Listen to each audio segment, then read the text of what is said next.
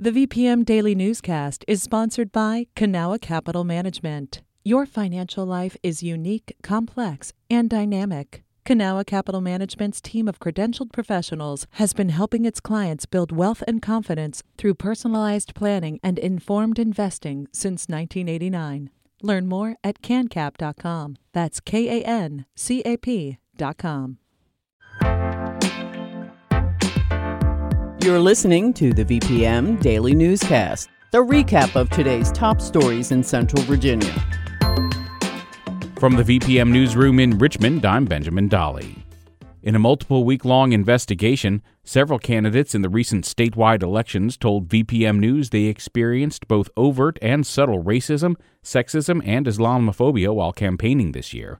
Meg Shifrez reports. There were several instances of overt bias in this year's election that candidates shared with VPM News, but one of the most public happened to Democratic delegate Sam Rasool. During the lieutenant governor's debate, the moderator asked Rasool an Islamophobic question. Because he's accepted donations from out-of-state Muslim donors, the moderator asked whether Rasool can, quote, assure Virginians that he'll represent all of them, regardless of faith or beliefs. Part of the rules were that you'd have to ask questions that could be posed to everyone on stage, and that clearly violated that rule and was a targeted hit. But Rasool says most of the prejudice he's experienced on the campaign trail was more subtle and systemic than overt. Randolph-Macon College politics professor Rich Marr says that's common. There's no smoking gun, or at least there's no obvious smoking gun. It's more the kinds of questions about their candidacy that get raised. In part as a result of this prejudice, data shows that people of color, especially women, are less likely to hold elected statewide office than any other demographic. Meg Shifrez, VPM News. Jury deliberations will begin today in the trial against white nationalists who planned the Unite the Right rally in Charlottesville.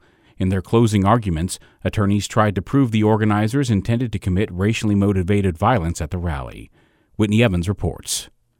One woman died and dozens were injured at the Unite the Right rally in August of 2017. The civil lawsuit, filed by 9 current and former Charlottesville residents who were injured, claims more than 20 white nationalist organizations and individuals came to the city with plans for a battle. The plaintiffs' attorneys have presented evidence from online chats, videos, and depositions that they say demonstrate a conspiracy among organizers to commit violence.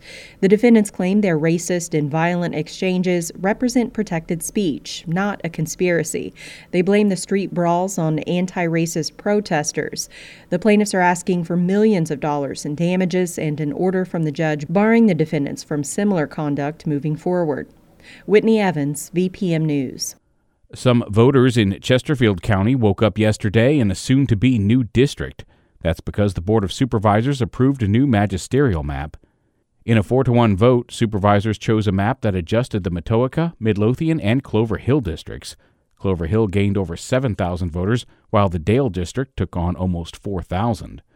Chair Jim Holland of the Dale district, and the lone Democrat on the board, was the no vote. He wanted more time for public input. The proposal drew criticism from groups like the local Democratic Committee and NAACP that say the map favors Republican incumbents and packs people of color into the one district. The James River Association's 2021 State of the James report card found overall river health slightly decreased. As Patrick Larson reports, the study says toxic runoff from increasingly heavy rainfall is responsible.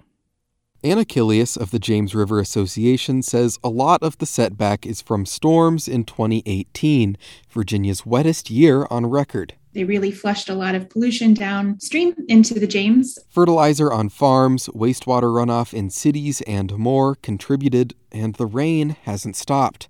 Climate scientists expect warming air will make heavy rainfall more common in our region.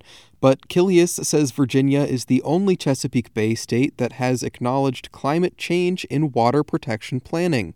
She's optimistic the plan will work if it's funded. Our river is resilient, and so if we give it an opportunity to kind of bounce back from storms like that and rainfall like that, it will, if we do our part. State lawmakers will have that opportunity during the General Assembly session this January.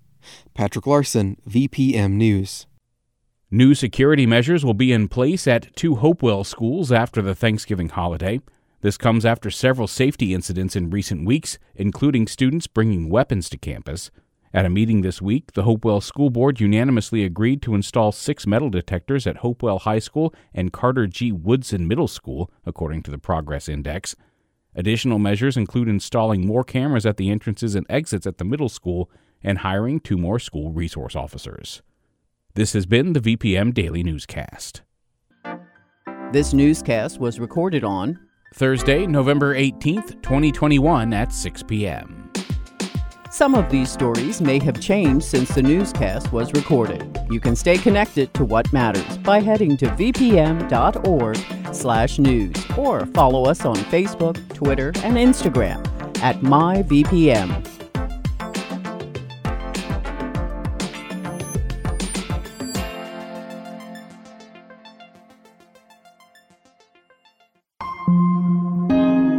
VPM. Hi, it's Terry Gross, the host of Fresh Air. We bring you in-depth, long-form interviews with actors, directors, musicians, authors, journalists, and more. Listen to our Peabody Award-winning Fresh Air podcast from WHYY and NPR.